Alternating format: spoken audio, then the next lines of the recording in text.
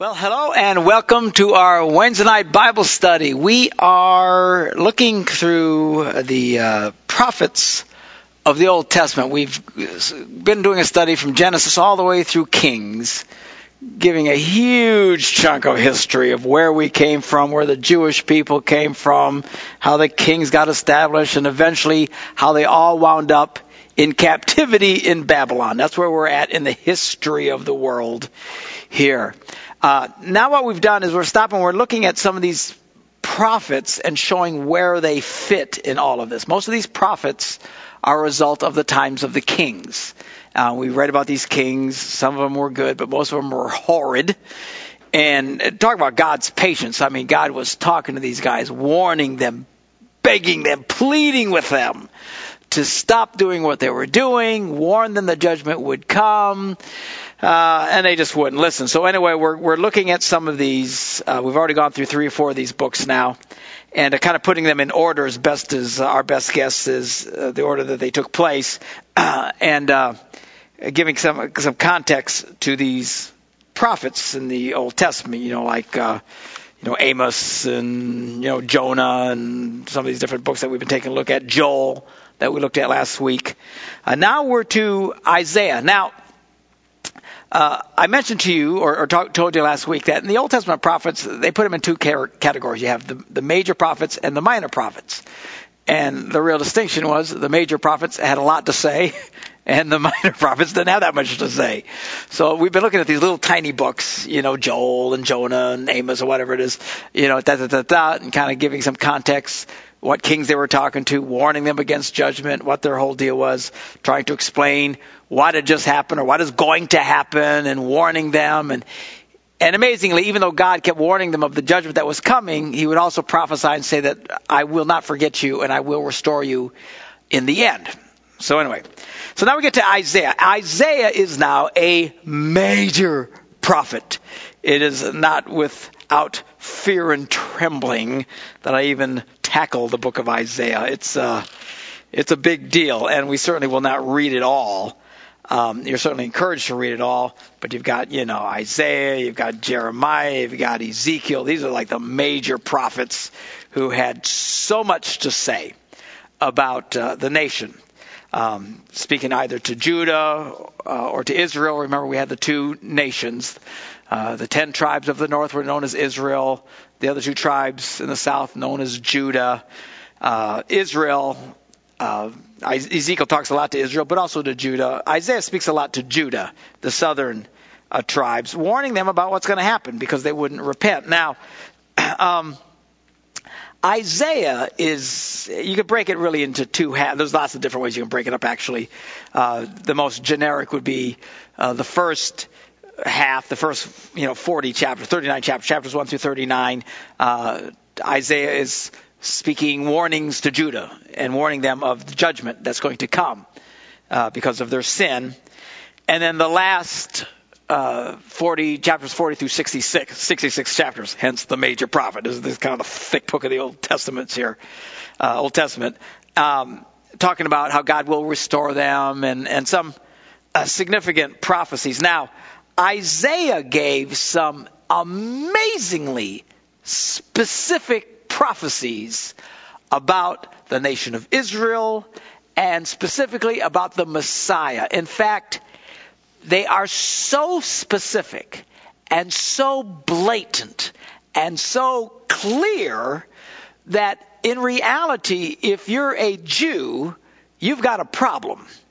Because, and we will read this as we go into Isaiah, as he prophesies of the Messiah, he virtually describes at times play by play of Jesus, describing Jesus to an incredible degree. So much so that if you're a Jew and you believe the words of the prophet Isaiah, to not acknowledge Jesus as the Messiah of fulfilling these prophets is very problematic. And they know it's problematic. And in fact, they go to great lengths to try and say that some of these prophecies really weren't saying what we think they were saying. They think that Christians are misinterpreting them. Of course, they have to do this. And then other parts of it are so blatantly clear of the description of Jesus that many Jewish scholars believe that what Christians did is they read Isaiah and then went and wrote into the Gospels describing what Isaiah had said. Because it's so clear, it's so blatantly clear that it's really mind-boggling. If you're truly a Jew and believe Isaiah as you should, to dismiss Jesus as the Messiah is virtually impossible, because Jesus fulfilled almost everything Isaiah said he would do.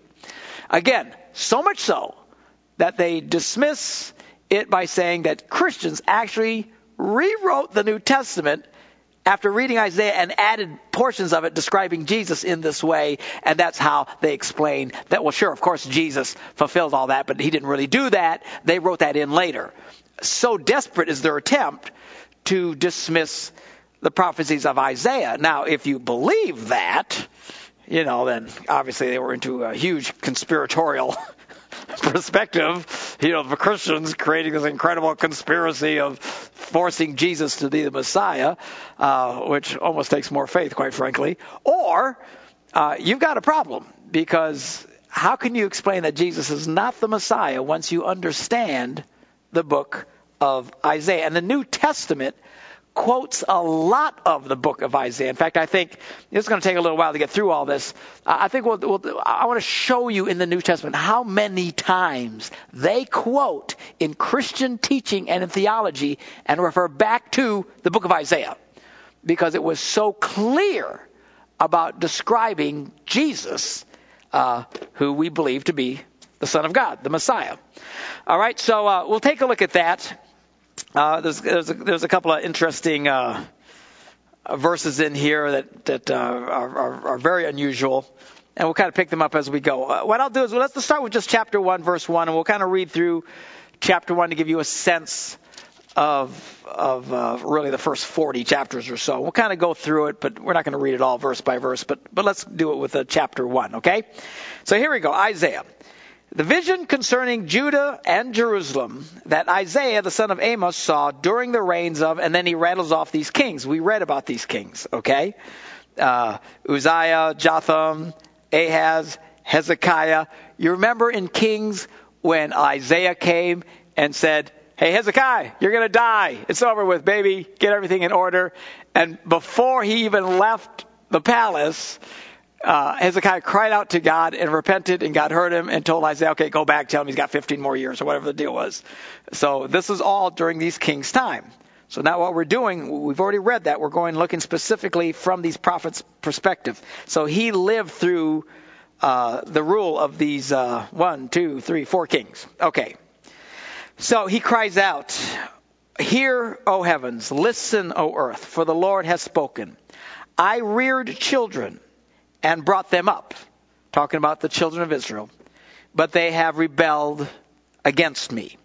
The ox knows his master, the donkey his owner's manger, but Israel does not know, my people do not understand, which is kind of a rebuke and a little insulting, as he's basically saying, you guys are dumber than a donkey and an ox. But even a donkey and an ox know to whom they belong and where they live. But Israel never got that. They'd gotten so far from God, they didn't realize, hey, you belong to me. And it's of note that in the New Testament, God really still views us as people of faith in the same context. We are God's people. We are a holy nation. We're now a nation of priests, which is really a fascinating concept when you read in the New Testament, because in the Old Testament, only certain people could be priests. Only certain people had access to the presence of God. Remember in Joel, he prophesied about the day when the Holy Spirit would fall and your sons and daughters, everybody could be filled with the Holy Spirit, which is the day today. That was very radical from their standpoint. Back in that day, it was only selected people. But now in this time, not only is the Holy Spirit falling on everybody, the New Testament writers said that we are now a nation of priests. There's not just one or two special guys who can get to God. We can all get directly to God through this incredible access to God through Christ, which is the incredible miracle of the Old Testament. I mean, the New Testament, when you look in terms of how they lived throughout the Old Testament. Okay? So, So anyway, God still has that same energy towards us, considering us to be his people. We are to be different, just like they were to be different. Now, he made them different in very many ways. The Jews, to this day, you can spot a Hasidic Jew a mile away. Why? They've got the curls and the hat and the robes and the things dangling from the side, and because they were taught, and they couldn't eat certain things, and the whole Jewish culture, of course, circumcision, yeehaw, they knew how to mark a boy, I'll tell you that. And everything about them was so that they would be different than everybody else. And while we don't live under that kind of legalistic rule anymore, thanks be to God, make no mistake, that was just a foreshadow of what is to come. And that hasn't changed. God still wants us to be different, but now different in heart, different in values, different in morality, different in the way that we conduct ourselves in the earth. We need to be more focused on being the people of God and less concerned about being like the pagans with which we live amongst. Sadly, so many Christians today, you can't tell much difference between a Christian and a pagan. Because the Christian acts and thinks just like the pagan. He's got, what would Jesus do bracelet, but he also has what would Oprah do, and what would, Jolene and Angelina Jolie do, and what would, President Barack Obama do, and they got all their different things, and they take their values from everywhere, just like they weren't supposed to do in the Old Testament, got them in a lot of trouble. So we see a lot of the same similarities that got them in trouble, which gets us in trouble today. We are to be a unique people, wholly dedicated to God, different than here. Here, this was forced on them from the outside. Don't do this, don't touch that. Worship here, don't worship there. Work here, don't work there. They even told you when you could make love to your wife and when you couldn't make love to your wife. We're talking some serious rules here that we don't have to obey today. But all of this was an outside form of making them different until the Messiah would come. And then God says, I will now write my law on their hearts. And it won't be these external laws. It's going to be by the Spirit of God. But make no mistake, we need to act out this glorious experience of being people of faith who've been transformed by God from the inside. That works out in our lives today. And now we love those who hate us, and we're kind to those who despitefully use us, and we forgive those who transgress against us, and at least we're supposed to, and not be living in sexual immorality and all the crazy consumptive things that we do in our nation. We might live in a nation that has forgotten God, but we cannot forget God. And we need to be different, okay? So the big slam, Israel doesn't even know. A donkey knows who he belongs to, but Israel doesn't know. And I kind of wonder sometimes today about us. Anyway, he cries out, sinful nation, a people loaded with guilt, a brood of evildoers, corrupt, or children given to corruption. They have forsaken the Lord. They have spurned the Holy One of Israel and turned their backs on him. This is the theme throughout all this. And so many of these prophets were saying, this is what has happened. They have completely turned their back on me, says God. Why should you be beaten anymore? Why should you persist in rebellion? It's kind of like, I keep knocking you upside the head. What does it take to get through to you? Man, if that doesn't describe a lot of Christians I know. Their heads constantly slamming up against the wall. Everything goes wrong for them. They won't turn from their sins, but they can't figure out why their lives are horrible.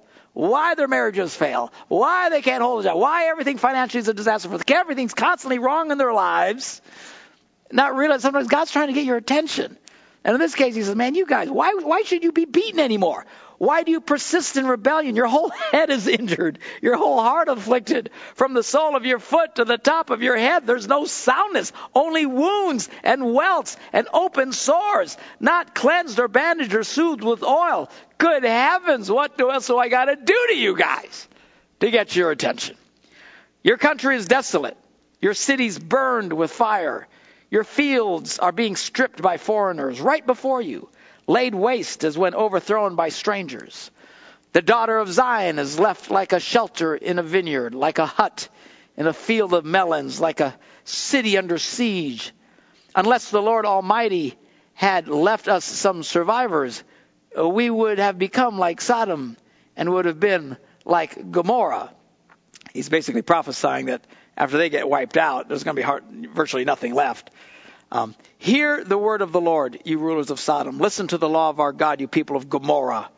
Now, it wasn't really Sodom and Gomorrah as we thought. Sodom and Gomorrah got destroyed, but it's talking in a spiritual sense. We're talking about this sense of cities that have completely so abandoned God that God had to destroy them. So now he's talking to Israel, his people, as if they're Sodom and Gomorrah now. God forbid he should ever have to refer to us in those same kind of terms. He said, the multitude of your sacrifices, what are they to me, says the Lord? I have more than enough burnt offerings of rams and of the fat of fatted animals. I have no pleasure in the blood of bulls and lambs and goats. I have to understand, it's kind of shocking because they were taught the Old Testament law that they had to worship a certain way and sacrifice animals and stuff, all looking forward to the time of the Messiah.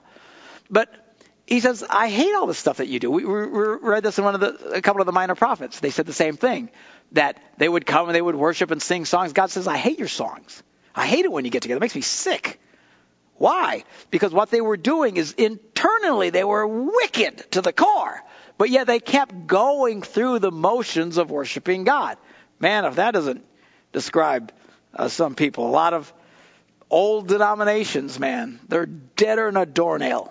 I mean, they're so far from God. It's, some of you were raised in churches like that. You went to church every Sunday. Nobody really took it seriously. You'd go to church on Sunday and live like hell Monday through Saturday. Ask for forgiveness late Saturday night in confession or something. Go to church and then live like hell the rest of the week. I mean, good grief. But yet, very strict in how we worship and what we do, and we have our rituals and stuff. And God says, I hate that stuff. God is not interested in you, even in our church. You come to our church, and you live terribly, and you disobey God in every area of your life, and you're full of greed and sexual lust and just tearing everything apart in your life. But yet you come and you worship and you sing and you take communion and all this stuff. And it's like God saying, I that doesn't do it for me. In fact, he says, I hate it when you do that. Because it's so hypocritical from what you really ought to be. So even though God had told them they're supposed to be these things, he says, I'm not even interested in them because their hearts were so wicked. He says, when you come to appear before me, who has asked this of you, this trampling of my courts? Stop bringing meaningless offerings. Hello? I thought we were supposed to bring offerings. God didn't even care anymore. It's really very sad. What was a good example is couples that are so at each other's throat and they're on the verge of divorce and they're fighting through and they're trying to wrestle. At some point, somebody's heart it snaps and they just don't care anymore. And the other person, I've seen this where, maybe the husband's been an idiot. She can't take it anymore and she snaps on the inside. And then he comes running back to her and I'll do anything. And what does she say? I don't care. It's too late. It's kind of like this with God, with these people at this point, where they would bring these things, they would try to appease God, but they had so gone over and so offended that he basically said, I don't care anymore. Of course, he still did care and prophesied of their eventual redemption, but you get the point. Okay. He says, your incense is detestable to me, new moon, Sabbaths, and convocations, all the things they were supposed to do. I cannot bear your evil assemblies. Evil assemblies, they're coming to worship God. He couldn't stand it because of the hypocrisy of it all. Your new moon festivals and your appointed feasts, my soul hates, God says. They've become a burden to me. I'm weary of bearing them. When you spread out your hands in prayer, I will hide myself from you. Oh my gosh, how awful is this? I'm spreading my hands. God, we're praying to you, God. And God is, man, I'm hiding from you guys. This is how bad it had gotten with them. Now, let me encourage you here a little bit because I'm very quick to point out that we have some of these same problems today. While we do have some of these same problems today, and some of you are struggling with sin in your life, and I get it. You have to remember God was very, very, very, very, very, very, very patient with them. It took hundreds of years before God got to this point. So my encouragement, my warning to you is be serious about your life. My encouragement is if you're struggling, don't freak out and think that you're in this category because you're still struggling with sins and haven't gotten it all together yet. Because God is extraordinarily patient. Okay? If there's one thing, remember Jonah got mad at God because he's so patient and forgiving. It ticked him off. He didn't want to go preach to Nineveh because he knew, I know you. As soon as they say, I'm sorry, you'll forgive them. That's God's heart. And if you keep coming to God in your struggles and say, God, I'm sorry, he will continue to forgive. He will continue to restore and stuff. But you have to understand this, where these people are at, it would be like if you rebel against God and ignore God for decades in your life and get so hard-hearted, at some point God is just, whoa, you just can't take it anymore. When you spread out your hands in prayer, and again, I just want to encourage you, because some people, they get so guilt-ridden because they struggle in sin, they don't feel like they can pray and God will listen to them. God will hear you. God hasn't given up on you. Now, if you do this forever and ever and ever and ever and ever, at some point God's not going to listen to you anymore. Okay, you got to be careful. But that was their case. I will hide my eyes from you, he says. Even if you offer many prayers, I will not listen. Your hands are full of blood. Wash and make yourselves clean. Take your evil deeds out of my sight. Stop doing wrong. Learn to do right. Seek justice. Encourage the oppressed. Defend the cause of the fatherless. Plead the case of the widow. He's trying to get them, just do right. Okay, you want to please me? Do the right thing. Stop doing wrong. Do justice. Help those that are hurting. Encourage the oppressed. Visit the fatherless, guys that don't have any dads. Encourage the widows without husbands. You know, this God is saying is more important to me than the fact that you go through the exact right rituals when you worship and raise your hands or offer an offering or whatever the case may be. And then this next verse is a very, very famous verse of Scripture. If you're involved in Christianity very long, you'll start hearing this verse quite often. And Isaiah 1:18, very famous. It says, "Come now, let us reason together, says the Lord." I love that. Even after God went through all this, I can't stand your prayers, I can't stand your assembly, you guys make me sick, I want to puke when I see you. And again, I'm not trying to discourage, some people get real guilt-ridden, but look at God. Look at his heart. He says, listen, reason with me. Though your sins are like scarlet, they shall be white as snow. Even in this point, when God is just can't take it anymore, he stops and says, if you'll just stop. If you'll just stop, I'll forgive you. Even though your sins be red as scarlet, I'll make you white as snow. Though they are red as crimson, God says, they shall be like wool. If you're willing and obedient, you will eat the best of the land. Even at this point. See, that's why I wanted to point out, for those of you who are struggling, and I'm sure there's lots of you at all the different campuses listening to me, that your life does struggle. And you think, oh my gosh, Isaiah said, Pastor Mark says, God won't listen to me when I raise my hands in prayer. No. We're talking, these people pushed it way beyond the limits. Okay, we're not talking about guys who are struggling for a while. These guys were entrenched in their sin and rebelled deliberately against God for hundreds of years. And God couldn't take it anymore. But even as he's pronouncing judgment, he reaches out to them. Let's reason together. Think about it. Think about it. If you'll just stop. If you'll just stop it. Let's do the right things.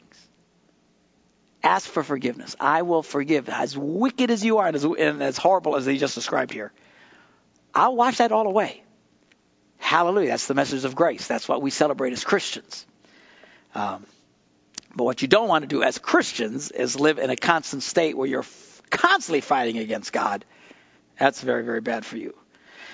He says, if you're willing and obedient, you'll eat the best of the land. But if you resist and rebel, which they did, they still wouldn't listen. They didn't listen to Isaiah. They wouldn't listen to any of these guys. They just wouldn't stop. But if you resist and rebel, you will be devoured by the sword from the mouth of the Lord. For the mouth of the Lord has spoken. See how the faithful city has become a harlot. She once was full of justice, righteousness used to dwell in her. But now murderers. Your silver has become dross. Your choice wine is diluted with water.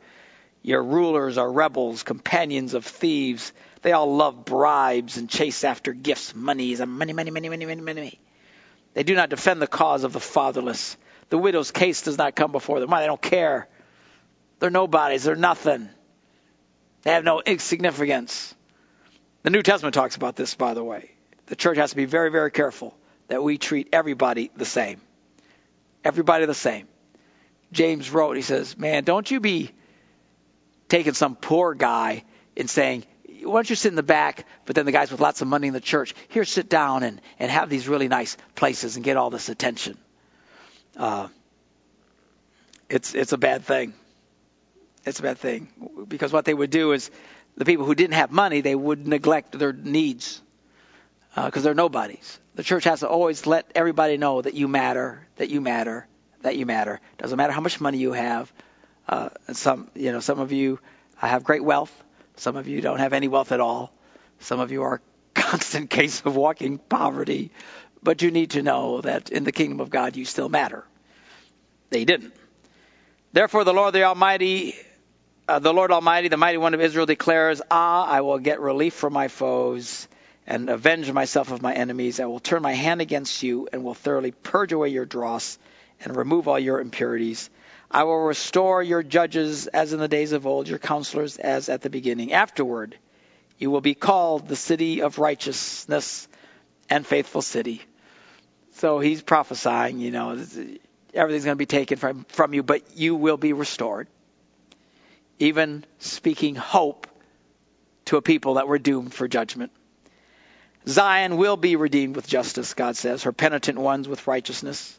But rebels and sinners will both be broken, and those who forsake the Lord will perish. You will be ashamed because of the sacred oaks in which you have delighted. It has to do with idol worship. You will be disgraced because of the gardens that you have chosen. You will be like an oak with fading leaves, like a garden without water. The mighty man will become tinder, and his work a spark. Both will burn together with no one to quench the fire. Wow. That was just chapter 1. Okay, but it really sets it up. Now, we're not going to keep reading all of this over and over and over again. But holy cow. Pretty intense stuff. And this is the message throughout all of this. Really, all these prophets. This is basically their message. You've forgotten me. You've turned against me. I have reached out and reached out and reached out. And again, for some reason, I just feel I need to emphasize this for fear of someone walking under condemnation. You think God hates you and is mad at you because you keep kicking your dog or you keep looking at porn or you keep doing something you shouldn't do it. By all means, stop doing that, which is wrong. But God doesn't hate you. Okay? Even as wicked as these people were, all God said was, let's reason together.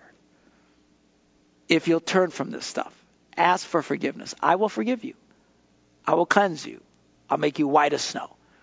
Well, Pastor, I might mess up again next week. Okay. So you mess up again next week. You come to God again.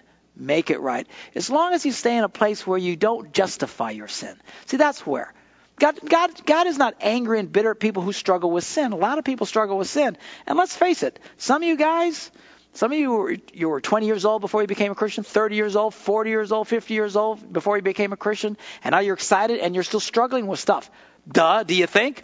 For 40 years, you've been doing bad things. For 40 years, every time you got mad, you cursed. For 40 years, every time you saw some chick with some hoochie mamas on her, you went, oh, check out the hoochie. All these years you have done wrong. And some of you are quite fabulous at it. You're very well rehearsed at it. You're highly experienced in doing the wrong thing. You come to Christ, He forgives you, and you start out with this glorious excitement, but then you keep finding yourself tripping.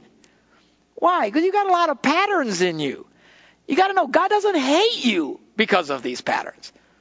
What ticks off God is when you won't repent, you don't ask for forgiveness, and that you justify it. And you say, well, there's nothing wrong with it. It doesn't matter. It's okay. It doesn't. I know. People say you shouldn't look at porn, but God doesn't care if you look at porn. God created the body for everyone to enjoy. All kinds of stupid stuff in their heads. That kind of thing ticks off God. All right? But the fact that you might struggle in whatever area, anger, violence, greed, fear, all the different things, again, a lot of you have decades of rehearsing life the wrong way. it's going to take a little time for you to change the patterns. Remember, Christianity is different. You don't straighten out first and find God. God touches you first, and now you got to straighten out. What does that mean?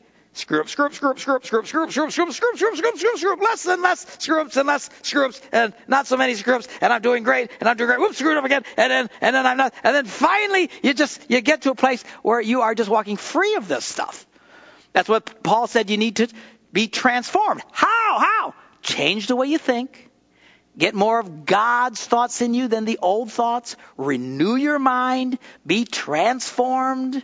Learn these disciplines. Grow in your faith. When you mess up, get up again. Okay? Don't give up hope because you struggle with stuff.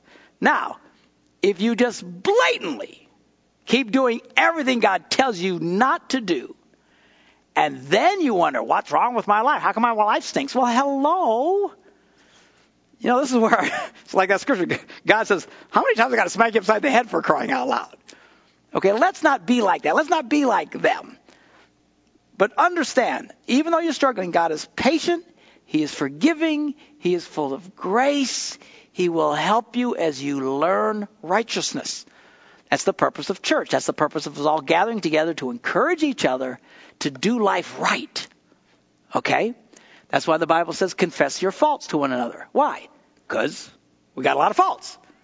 Confess your sins. Why? Because we have a lot of sins. All right? So the fact of struggling and tripping and falling and all these things, I just want you to know, does not put you in this category. Okay? What puts you in this category, God forbid, is if you're justifying your sin, you don't care, you're going to live the way you want to live, you don't care what God's word says, then you come and sing and praise God anyway. That's a bad place for you. You don't want to be there. All right? Let's reason together, says the Lord. Though your sins are like scarlet, they shall be white as snow. Okay, now next Wednesday night we'll pick it up, and we'll keep going through Isaiah to see what else we can learn from this major prophet.